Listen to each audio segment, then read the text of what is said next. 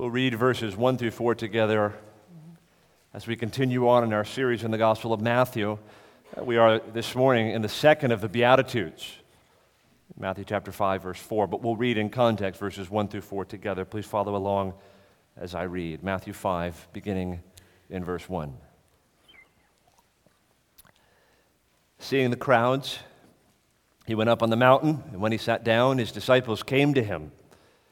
And he opened his mouth and taught them, saying, Blessed are the poor in spirit, for theirs is the kingdom of heaven.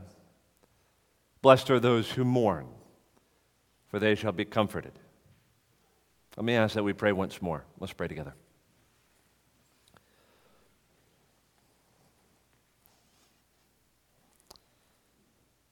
Father, now we come before your word to study it, to expound it, to receive it preached to us. We pray, Father, that you would open our minds and our hearts to understand the Scriptures, to believe them, to trust them, to live in the light of them. We pray, Father, that what we have not you would give us, what we know not you would teach us, what we are not you would make us for Jesus' sake. Amen. We often refer to the opening of the Sermon on the Mount as the Beatitudes. They are short statements of truth, notable as much for their extraordinary simplicity and economy of words as for their depth and profundity of thought and meaning. I think, taken together, they have no other peer anywhere else in Scripture. They describe for us and commend to us virtues, attitudes, character traits, dispositions of the heart that are to mark the people of God. They are the qualities that should distinguish citizens of the kingdom of heaven who, if you're in Christ, you are a citizen of the kingdom of heaven. These are the qualities then that should distinguish us as the Lord's people. Last week we considered what it means to be poor in spirit, there in verse 3. Now we consider the second of these Beatitudes in Matthew 5, verse 4, which says, Blessed are those who mourn, for they shall be comforted. I noted this last week, but isn't it striking that here now is Jesus giving us his kingdom manifesto? This is his first public teaching that we have in the Gospel of Matthew, in the Gospel of the Kingdom, and he begins by commending the poor in spirit and those who mourn. And next week, God willing, we'll consider verse 5, where he commends the meek. Is that what you would have expected? Is this what anyone would expect when the king would finally come and announce his kingdom? What would the Jews of his day have expected that his kingdom would be like? Here's the Son of David, here's the great king to inaugurate a new creation, to inaugurate a new kingdom. When we read these opening verses, we're sort of knocked off balance, aren't we? Blessed are the poor in spirit. Blessed are those who mourn. How could this possibly be? What could that possibly mean? As someone has said tongue-in-cheek, that you could almost translate this verse in verse 4, happy are the unhappy. Of course, that's not the idea, but still, the blessedness of mourning doesn't exactly fit in with our modern notions of triumphant Christian living, does it? We feel intuitively that Christians shouldn't mourn. Christians shouldn't go around with long faces and with teary eyes. Christians should be, shouldn't they, perpetually happy. They should be at all times glad. They should be cheerful. They should always have a smile on their face. For some of us, we hear, blessed are those who mourn, and it immediately smacks of something unfitting and unbecoming of Christians. Maybe you've heard the term happy clappy. Do you know how that term originated? It was originated to describe Christians of a certain variety. Christians are so happy clappy. Maybe that's not you. Maybe you know Christians like this. There are some Christians who think and act as though, if you're sad as a Christian or if you mourn as a believer, that's somehow evidence that something is amiss in your Christian life. As a Christian, you're supposed to be happy and cheerful and ebullient at all times. And the solution for you then, if you're one given to mourning, is to believe more on the promises of God and then really start living as a Christian. My friend, that perspective is incandescently wrong and can only reflect the most abject biblical illiteracy and ignorance. It simply cannot be sustained alongside an honest consideration of the Scripture. And yet, in an evangelical climate that is marked by a kind of glib triumphalism and an appalling superficiality, a sort of casual and carefree Christianity that is light and bouncy and utterly lacking in any substance and sober-mindedness, we hear, "Blessed are those who mourn," and it sounds dissonant with our view of what the Christian life ought to be. But my friend, if we only knew our Bibles better, this wouldn't strike us as out of place at all. Even a cursory reading of the Scriptures would reveal immediately that God's people throughout the ages have always been a people who mourn. You could consider the lives of the patriarchs in Genesis. In many places, we see them mourning and weeping. You could just read the Psalms. How many of the Psalms are Psalms of lament? How many of the Psalms give voice to those who mourn and weep and grieve? You could consider the life of David. I've been reading very slowly through 1 and 2 Samuel, my own private devotions, and it has impressed me how often we see the great King David weeping, clothes torn asunder, mourning over the events of the nation, his own sin and the sins of the world around him. You could consider Jeremiah, the weeping prophet. You could look at the prophets in general and how much God's people are called to mourn over their own sins and over the sins of the nation and over the fallenness and brokenness of the world around them. Ecclesiastes 3 famously tells us there is a time for weeping. There is a season for mourning. Mourning has been a common trait among God's people throughout the ages. You see it also when you turn to the New Testament. Just consider how many of the people Jesus encountered in his ministry, how many of them weep in his presence. And we saw last week, as an illustration of one who was poor in spirit, the sinful woman who was forgiven in Luke 7, and how she wept so much over her sin and her sense of indebtedness to the Lord that her tears were enough to actually wipe his feet.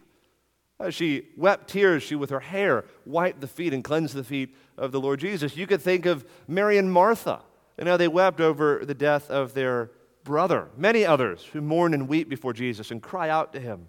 And we might think of the Apostle Paul, who described himself as sorrowful, yet always rejoicing. In Romans 7, he laments his own fallen condition. "A wretched man that I am," he says.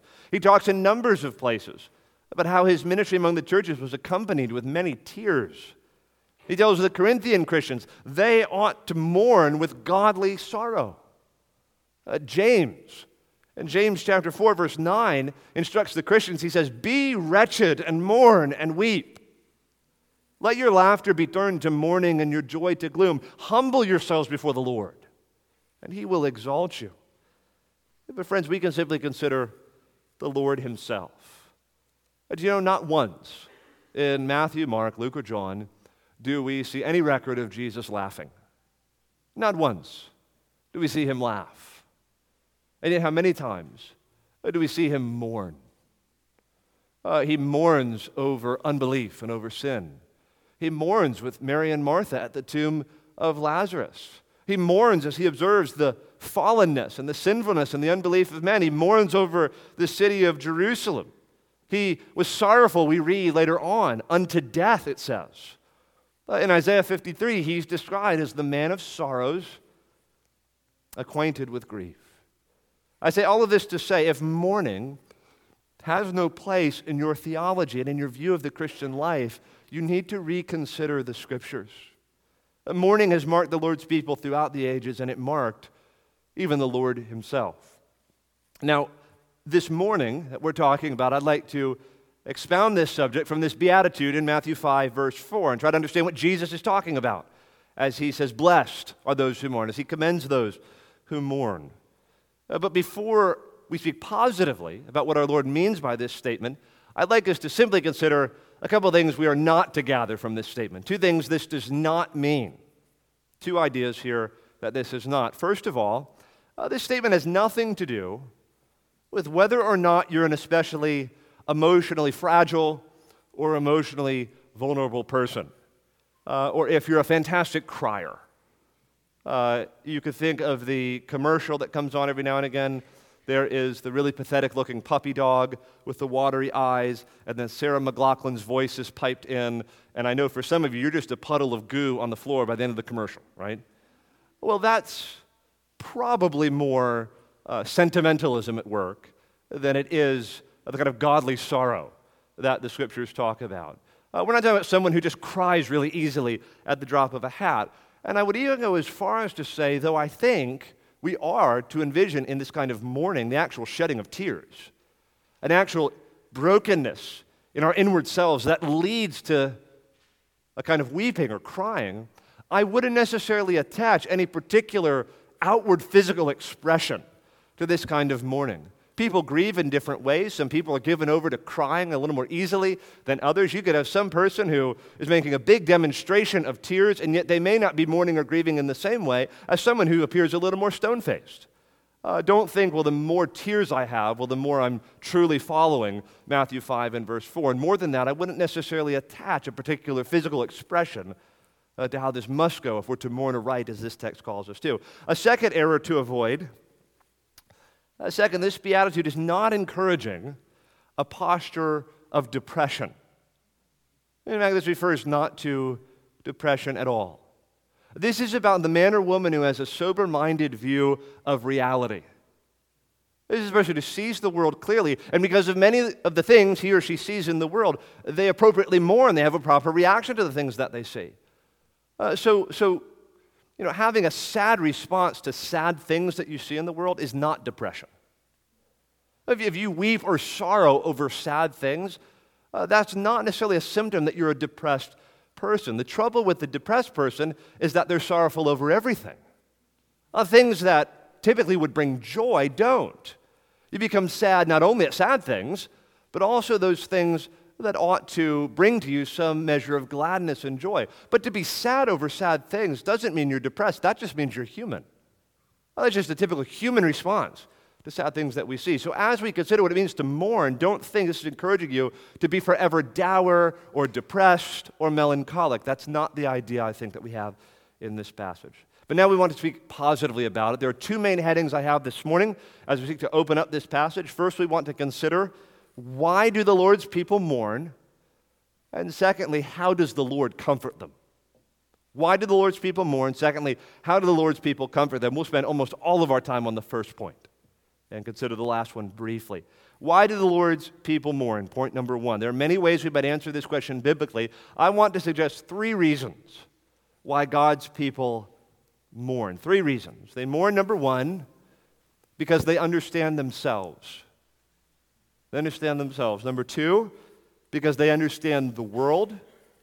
And number three, because they understand the time.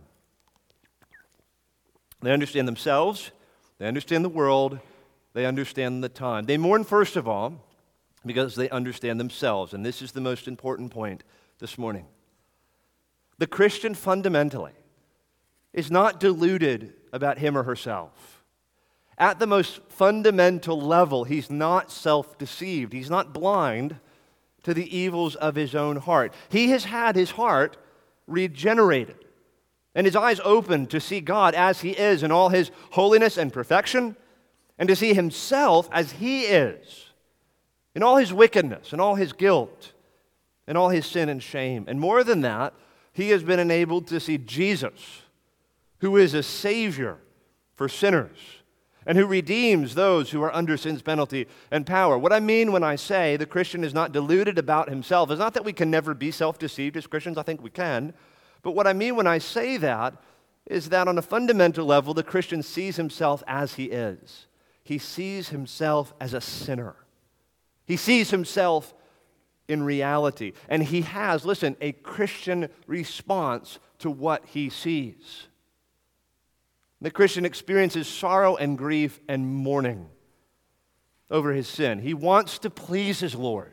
He wants to honor his King, to live for his Savior, and yet he finds sin in himself, and he mourns over it, and he repents of it in humility and contrition again and again. So I'm saying that the mourning envisioned here in Matthew 5:4, blessed are those who mourn, in the first instance, is a kind of mourning with respect to sin, particularly our own sin. Blessed are those who mourn over the sin that they see in themselves. The Christian experiences this kind of mourning over sin when he first comes to Christ, when he's first enabled to see himself for all that he is as a sinner. And it is this mourning over sin, this sorrow over sin, that leads to his salvation. It leads him to the gospel. It leads him to Christ. I wonder, my brother, sister, this morning, do you remember when you first began to see yourself as a sinner? When the Lord first, as it were, exposed you to yourself, showed you who you really are, showed you as one who had violated God's law and sinned against his word and his will? And do you remember the sorrow over sin that you experienced when you realized who you were and all your wretchedness and your vileness and your sin? And how the Lord then led you in that posture to a place of genuine penitence and repentance and a kind of holy mourning and weeping and grief that led you to the cross to find redemption and forgiveness in the Lord Jesus Christ. Friends, this is one of the reasons why we must insist on preaching sin in our presentation of the gospel. If people never sorrow over their sins, they'll never be brought to the forgiveness of their sins. One of the goals of the preaching of the Word of God and of the gospel is to show men and women who they are as sinners, and to reveal to them, to preach to them, to disclose to them their need of a Savior. It's interesting, you'll sometimes see this in advertisements for churches. There's a really sort of hip video, and there's really tasteful music that's being played. And what's emphasized in the video is that we want you, the visitor, to feel as comfortable as you possibly can, as much at ease when you come into our gatherings. And so we have the coffee shop set up over here. You slide in, you get your coffee, and then someone's going to usher you over to where you drop your kids off, and then you can slide into worship. We hope that the songs will be pleasant to you and that you'll hear a talk that really is inspiring to you in your life.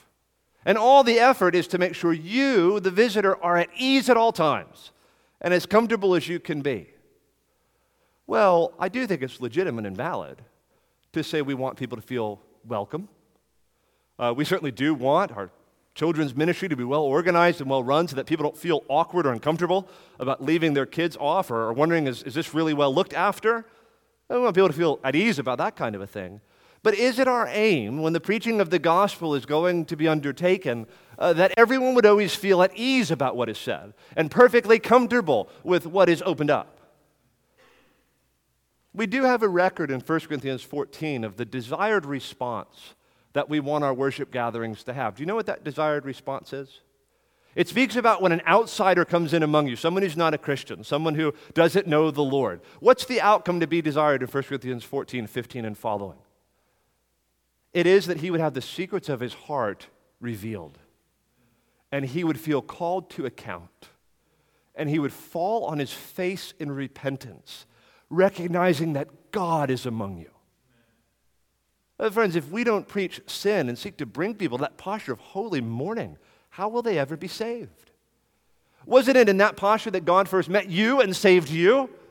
When you finally saw yourself for who you were as a sinner and were brought to a place of crying out for God, have mercy on me, Lord.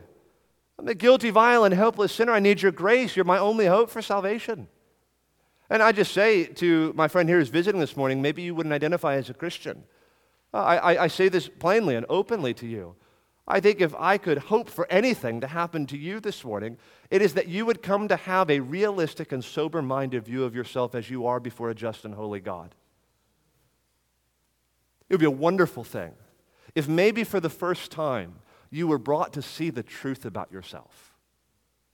That despite all the lies that you hear that stroke your vanity and your pride and puff you up, that maybe for the first time you would hear something this morning, see something this morning, come to understand something this morning about who you really are before a just and holy God, that you are a sinner who has violated his law just like the rest of us, that you are one who has sinned against your Creator and your Maker and rebelled against him. And you appreciate, I hope, whether you believe the words I'm saying or not, that our desire in you coming to that posture is not that you would just feel a sense of self-loathing.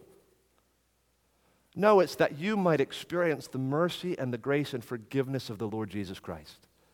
It is to such people and to only such people he's pleased to give forgiveness and pardon. If you are to come to him as a needy sinner, he will save you. He will receive you. If you see yourself and feel yourself to be a sinner, and if you come to him in repentance and faith, The sure word of the gospel is that he will save you. The Christian experiences a kind of mourning over sin when he first comes to Christ. He's first enabled to see himself as a sinner. This is why they are blessed, those who mourn, because they're saved.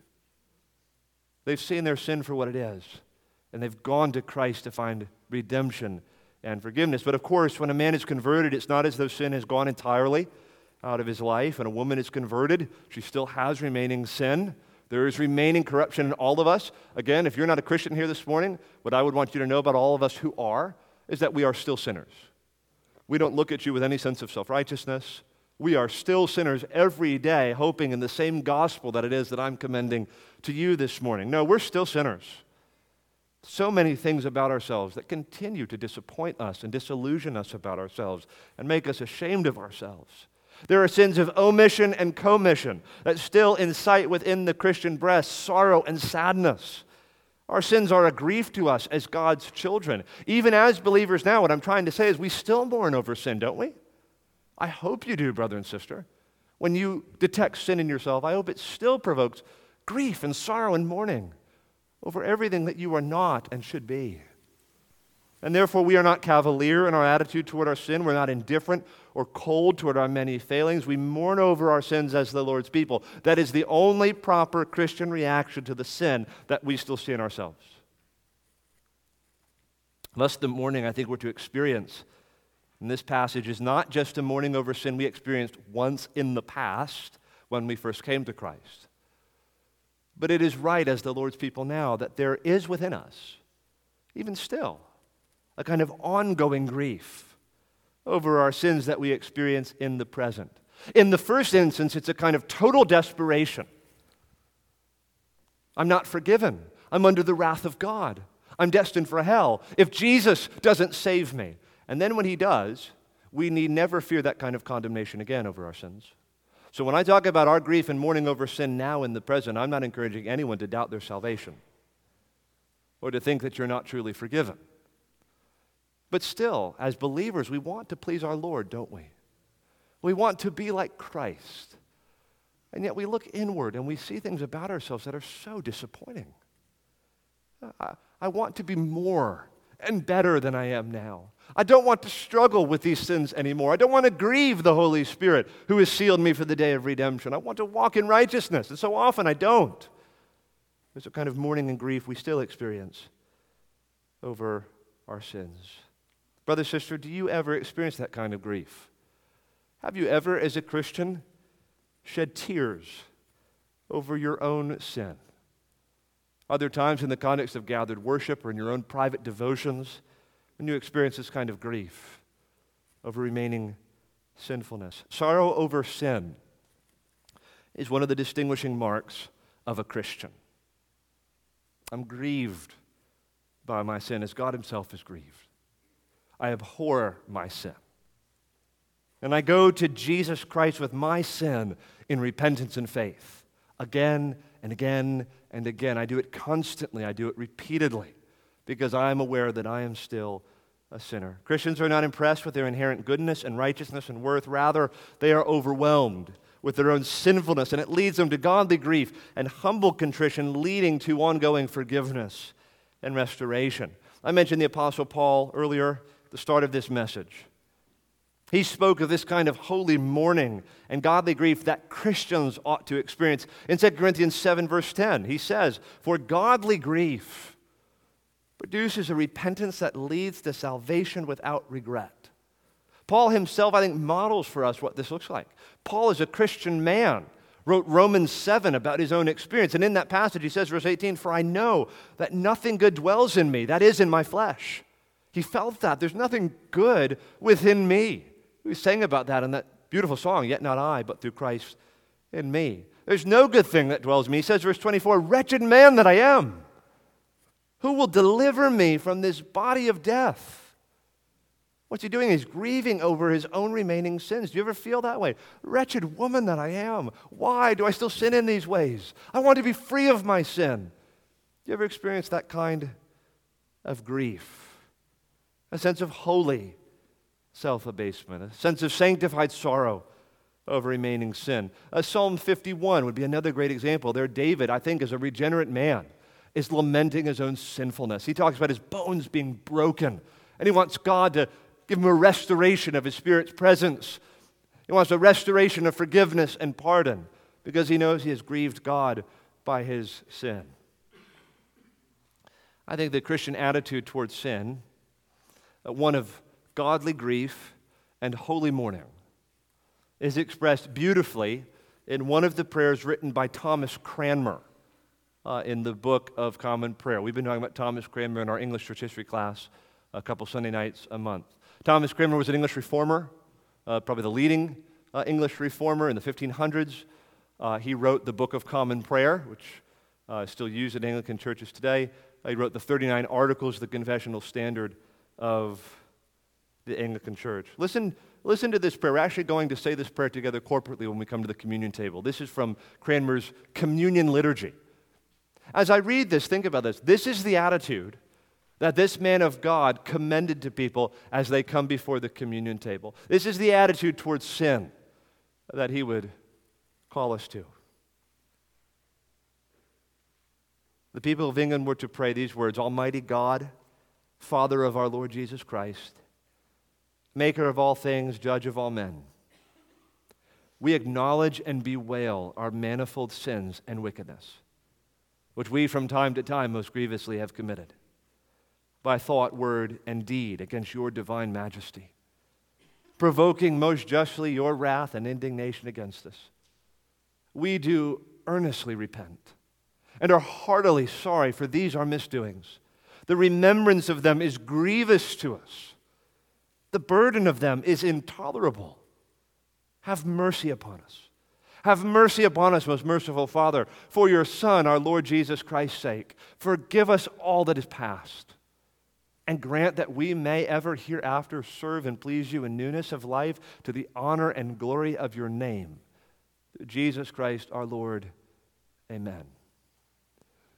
I don't know how much that is the posture of the English people today, but there was a time in England where in every Church of England church, as they would come to the communion table, this was the attitude towards sin that was commended. Is it an attitude that you've ever experienced toward your own sin? Do you ever bewail your failings?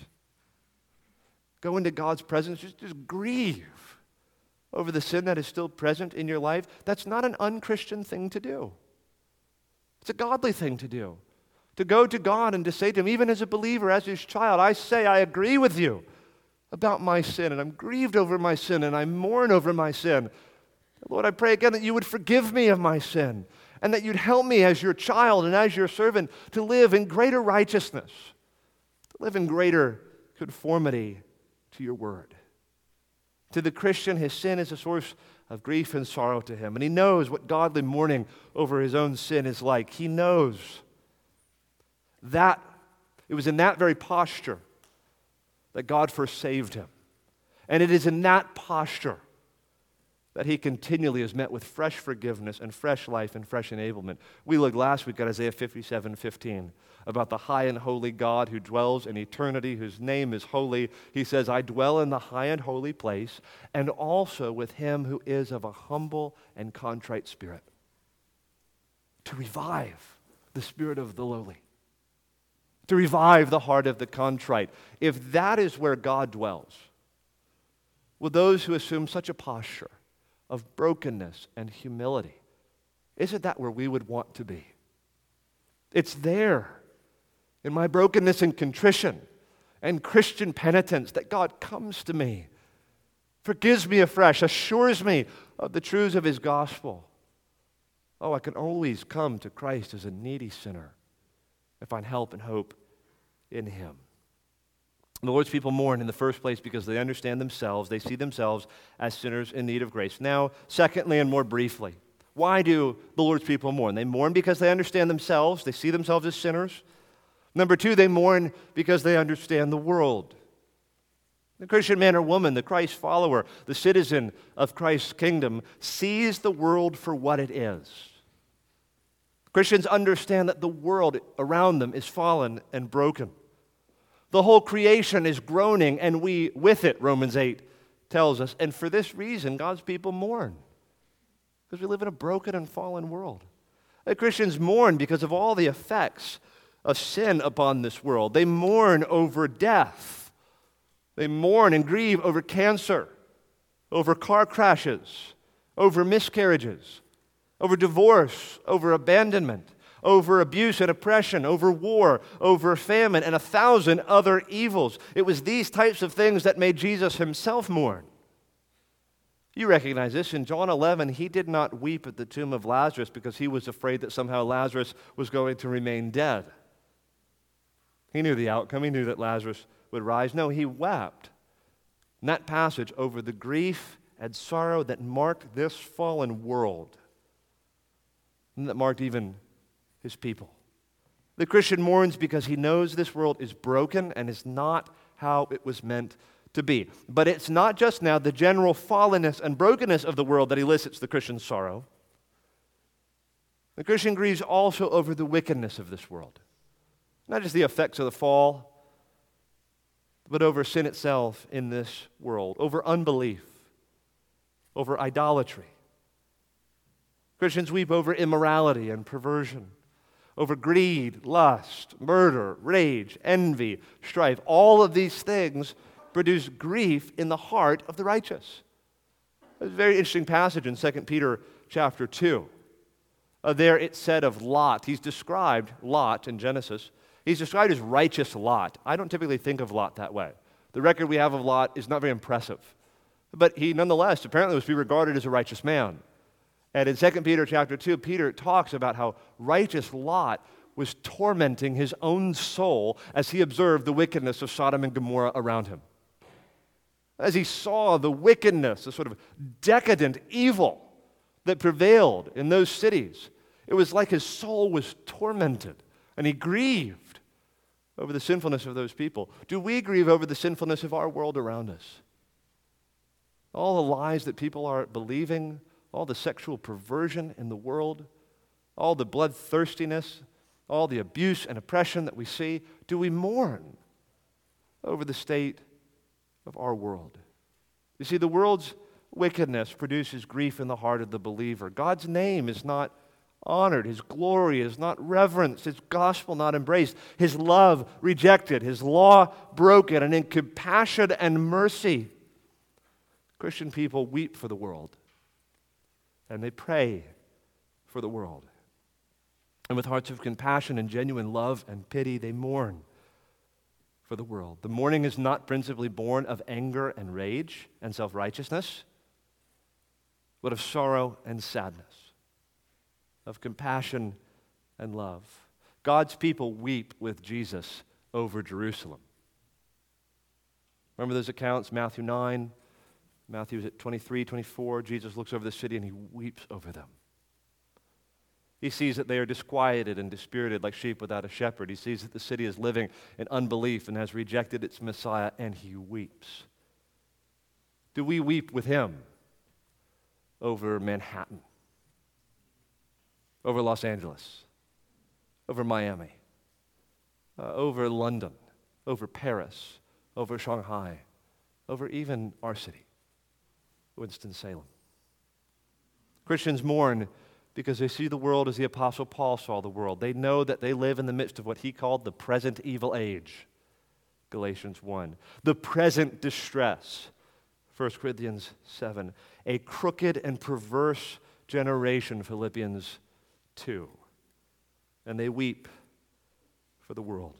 The Christian is not like the unrighteous who glories in this world, who revels in wickedness and sin, and who puts all of his hope and trust and pleasure in what this world has to offer. What is the motto of the unconverted man? Let us eat, drink, and be merry, for tomorrow we die. No, for the Christian, he mourns over this world because he understands it. His eyes have been opened to see it for what it is. He sees its condition, and he knows its end, and the world becomes to the Christian a source of sorrow and an object of his compassion. Christians mourn as they look upon a world so badly in need of redemption and renewal. Thirdly now, why do Christians mourn? They mourn, first of all, because they understand themselves. Secondly, because they understand the world. And now thirdly, they mourn because they understand the time. They understand the time. What do I mean by that? I'm taking my cue here from Luke's account of the Beatitudes. Luke records his account of the Beatitudes in Luke 6. You don't need to turn there. You can if you'd like. But there we have some of these same Beatitudes recast and repeated in Luke chapter 6. Listen to how Luke conveys this particular Beatitude in Luke 6:21. He says, "Blessed are you who weep now, for you shall laugh." You see, he's introducing in a more obvious way, more evident way, the issue of time. Blessed are you who weep now. Something about the time conditions our weeping. And there's coming a laughter that is reserved for a different time. And he makes this even more plain in verse 25. He says, "Woe to you who laugh now, for you shall mourn and weep." We see this idea a little more clearly, that our mourning as Christians is conditioned in part by our awareness of the time in which we live, our awareness of this life and the life to come, of where we are now and where we're headed.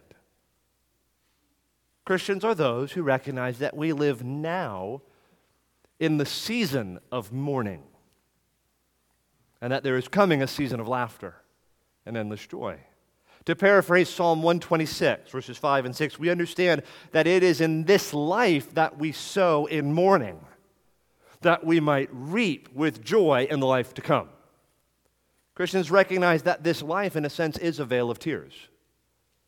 Do you think of life that way? It's so easy as 21st century Americans to insulate ourselves from the sorrows and griefs and miseries of this world. But make no mistake, this life is, in a sense, a vale of tears. This life is marked by sorrows and trials and griefs. Mark our world. We could distract our minds from it for a time. We could so sedate ourselves by entertainment and drugs and addictions and relationships and all kinds of distractions. But this world is marked by so many sorrows. I mentioned in the Equip class the movie The Princess Bride. There's a great little line in that movie that I repeat all the time to my wife, to my kids, to other people. The man in black, before he's revealed to be Wesley, spoiler alert, the man in black is Wesley, he says to Princess Buttercup, she says to him, "You mock my pain." And he says, "Princess, life is pain. Anyone who tells you differently is trying to sell you something." That's kind of a tongue-in-cheek, humorous kind of situation and line, but it's true. The Bible describes this life as a vale of tears. There are such sad stories reflected just in this room.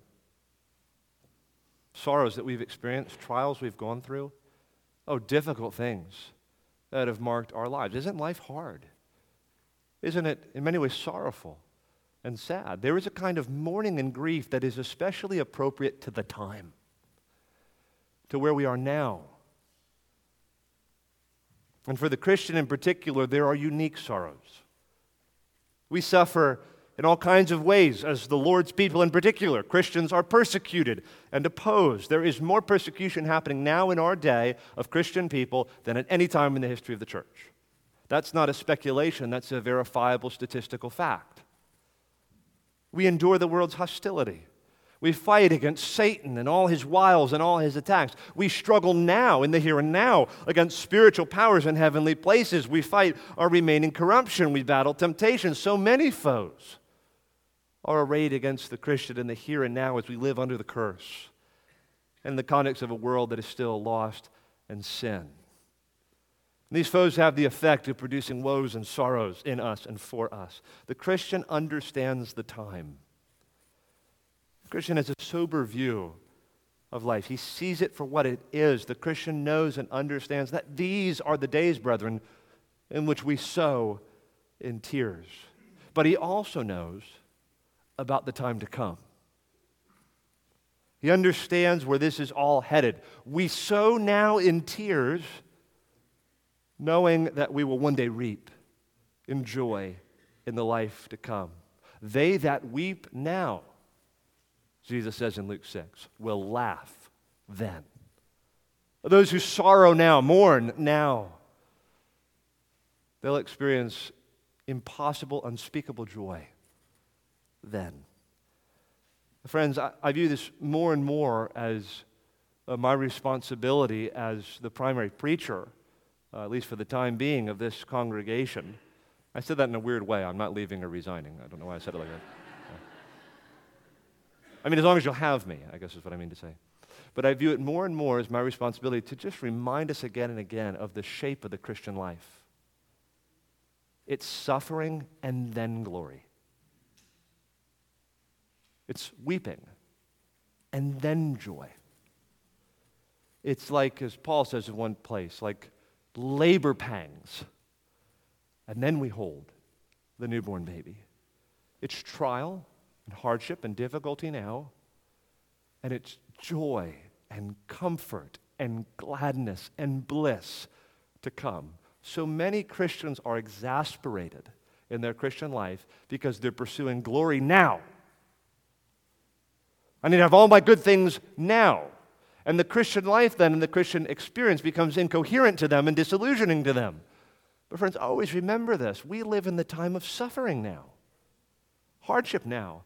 Glory to come. Paul says this plainly in Romans 8. I do not consider the sufferings of this present time. They're not worthy to be compared with the glory that is to be revealed. Blessed are those who weep now, who sorrow now, for they will laugh then. Why do the Lord's people mourn? They mourn because they understand themselves. They mourn because they understand the world. They mourn because they understand the time. Point number 2, and this will be brief. How were the Lord's people comforted? How were the Lord's people comforted? Up to this point, if you just left now, you would miss something essential about the nature of Christian mourning and weeping. It is to be conditioned by a kind of hope that is ours, a kind of comfort that is ours, that characterizes the way in which we mourn as Christians. Paul says we are sorrowful yet always rejoicing. He says we're not to weep as those without hope, right? Oh my goodness, it's one of the things that bothers me most about so many Christian funerals, so-called Christian funerals. You will have certain Christian funerals that do not in any way look differently from the funerals of people in the world, where everybody's dour and broken and sorrowful. Well, of course, death produces a kind of sorrow and grief in us. There's nothing wrong about crying over a lost loved one. But what's missed so often is the note of joy, that death is swallowed up in victory, that there's a triumph to be had in death, and that for the believer, for the Christian, we don't grieve as those without hope. And at some point in the funeral, that should come through. That this person is now in the presence of their Savior, that we who are the people of God have the same hope in the resurrection. That has to come through in the Christian funeral. We are not those who weep without hope. There are many comforts for the believer, both in the here and now and in the world to come. How is it that the Lord comforts us? Well, He comforts us, first of all, in the present. He comforts us in the present in numerous ways. He comforts us in the present, we who mourn, by the promises of the gospel. That though your sins are many, they will be whiter than snow. I see how sorrowful and how grieved and broken you are over your sin. But the good news is Jesus Christ, the Son of God, has come, and there's forgiveness even for you. And that if you confess your sins, He's faithful and just to forgive us our sins and cleanse us from all unrighteousness, and He'll do it again and again and again and again. He comforts us first by the promises of the gospel. He comforts us by the presence of His Holy Spirit with us, who assures us that we are the children of God, that though life is hard now, though we experience trials, though we grieve over our sins and the sins of this world, we're forgiven and we're redeemed and we have the seal of the Spirit. We are the children of God. He comforts us through the corporate church body, who comes to comfort us and stir us and keep us in the way. He comforts us through the many promises of His Word in the here and now. He tells us, I will never leave you or forsake you. He tells us, I am with you always, even to the end of the age. These are promises for our comfort now. Those of us who mourn over our sin and are grieved over our sin, there's comfort for us now. Our sins have been forgiven. They've been defeated. And I need not fear any condemnation. There's a kind of sadness and sorrow that need not be mine, because I have the consolations and the comforts of the gospel itself. I have the truths of God's word revealed to me now in the present. There's a comfort we're meant to have now as those who grieve, as those who mourn. And our mourning, friends, should be conditioned by these things. We don't grieve over our sin believing that we'll be condemned in our sin. We grieve over our sin because it grieves the Lord, and then we hope in the comforts that He brings us through the gospel. We have comforts, many comforts in the present, but the Lord also comforts us through the world to come. He comforts us through heaven. He comforts us through the resurrection of the dead. There is a kind of comfort for those who mourn now and weep now that awaits us. We read about it at the start of this year in the message I preached on the resurrection from the dead in the book of Revelation. On that day, for a weary people who have persevered through the trials of this life, who have fought hard the fight of faith, who have waged the good fight of spiritual warfare, there's coming a day where the Lord will wipe away all of our tears. Those of the Lord's people who have wept now, who have mourned now, those blessed people, the comfort that is theirs is going to be found in Christ, who, as it were, will take each of us by the face and wipe away all those tears that marked our life in the here and now. There will be no more reason for crying, John says. For death will be no more. There will be no more sin, no more need to sorrow. All the things that discourage us and move us to grief now, there will be no reason to grieve in heaven. Think of that. There will be nothing sorrowful in that world. Heaven is a world of love. Heaven is a world of paradise. And I will never cry again. Blessed are those who weep now, for how they shall laugh then. Friends, I want to remind us again and again. I know life is hard. I know the Christian life is hard. I know many are our sorrows and our difficulties. None greater than the remaining sin that still resides in ourselves. But glory is coming. Comfort is coming. Heaven is coming. All those who mourn now, they'll rejoice then. But I close with a word of warning. This sermon here at this part of our service, for those who are not Christians. I've told our brothers and sisters here what this text means for them, but I remind you of the account of this sermon in Luke 6. Oh, blessed are those who mourn, for they shall be comforted. Woe to those who laugh now, for they shall weep, and they shall mourn. Everyone will mourn over their sins. Everyone will mourn over their sins. You want to be like the godly who mourn over the sins now. Today is the day of salvation. For all those who mourn now over their sins and pursue a broken and contrite and repentant spirit before the Lord, they will be saved. Those who see themselves now as the sinners that they are and weep now and mourn now over their sins, they will be comforted, they will be saved. But for all those who eat, drink, and be merry, for all those who laugh now, who have all their good things in this life, they will mourn too. But it will be when it's too late. How does Jesus describe hell? It is that place in which there is weeping and gnashing of teeth. My friend, I warn you soberly, in love, as a minister of the gospel, there is a coming judgment. You will be called to account for your sins. I really wish some of you would become even now more serious about the condition you're in. That you'd stop laughing.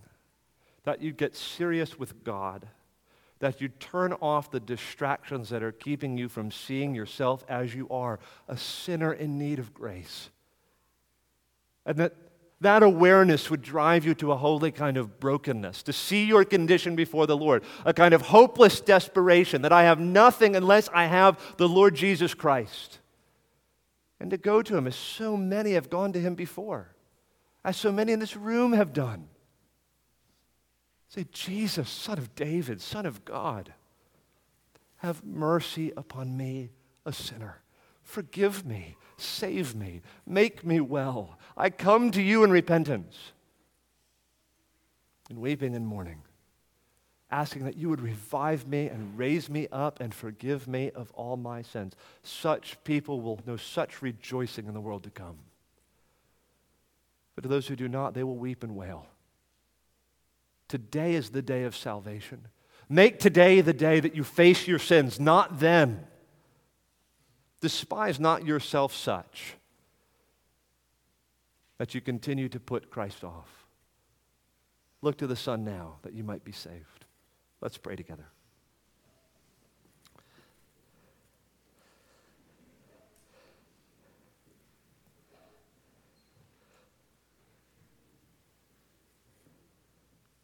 Our Father in heaven, we pray that you would help us to see you for who you are. The awesome, mighty, holy, just, good, and perfect God. Help us then to see ourselves for who we are. False and full of sin. Naked, morally, in need of dress and clothing. Helpless to save ourselves, in need of grace and forgiveness. And help us, Lord, as the old song says, to come foul and dirty to the fountain, that we might be washed by our Savior, lest we perish. We pray that we would see you for who you are, that we would see ourselves for who we are as guilty, vile, and helpless sinners. Oh, Lord, please help us to see Christ as He is, the Savior, the only mediator between God and man, who could give us forgiveness and redemption, who could revive the spirit of the contrite and the lowly, to revive the spirit of the broken, who could give redemption and salvation to sinners who see their sin, who are aware of their sin, who are sick of their sin, and want to come to be cleansed, who want to be made right by the power of your Spirit. Lord, we pray even now as we move to the table together to see a symbolic and visible depiction of your love toward us in Christ. We pray even now you would move us to fresh repentance, that you would convince us afresh of the promises of your gospel, that we would all be saved, that we would all be cleansed, that we would all find ourselves leaving this place destined for that heavenly realm that will be marked by rejoicing and gladness and laughing in perfect paradise forever with you and with the Lamb. We pray together in Jesus' name. Amen.